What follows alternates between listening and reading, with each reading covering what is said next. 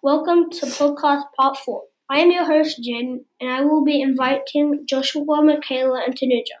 We will all be talking about how Peter and Paul, the Holy Spirit, and Pentecost relate all together. Peter and Paul relate to the Holy Spirit because they spreading the Holy Spirit to others. Peter relates to the early church because Peter made the first church as well as he may be the first early church.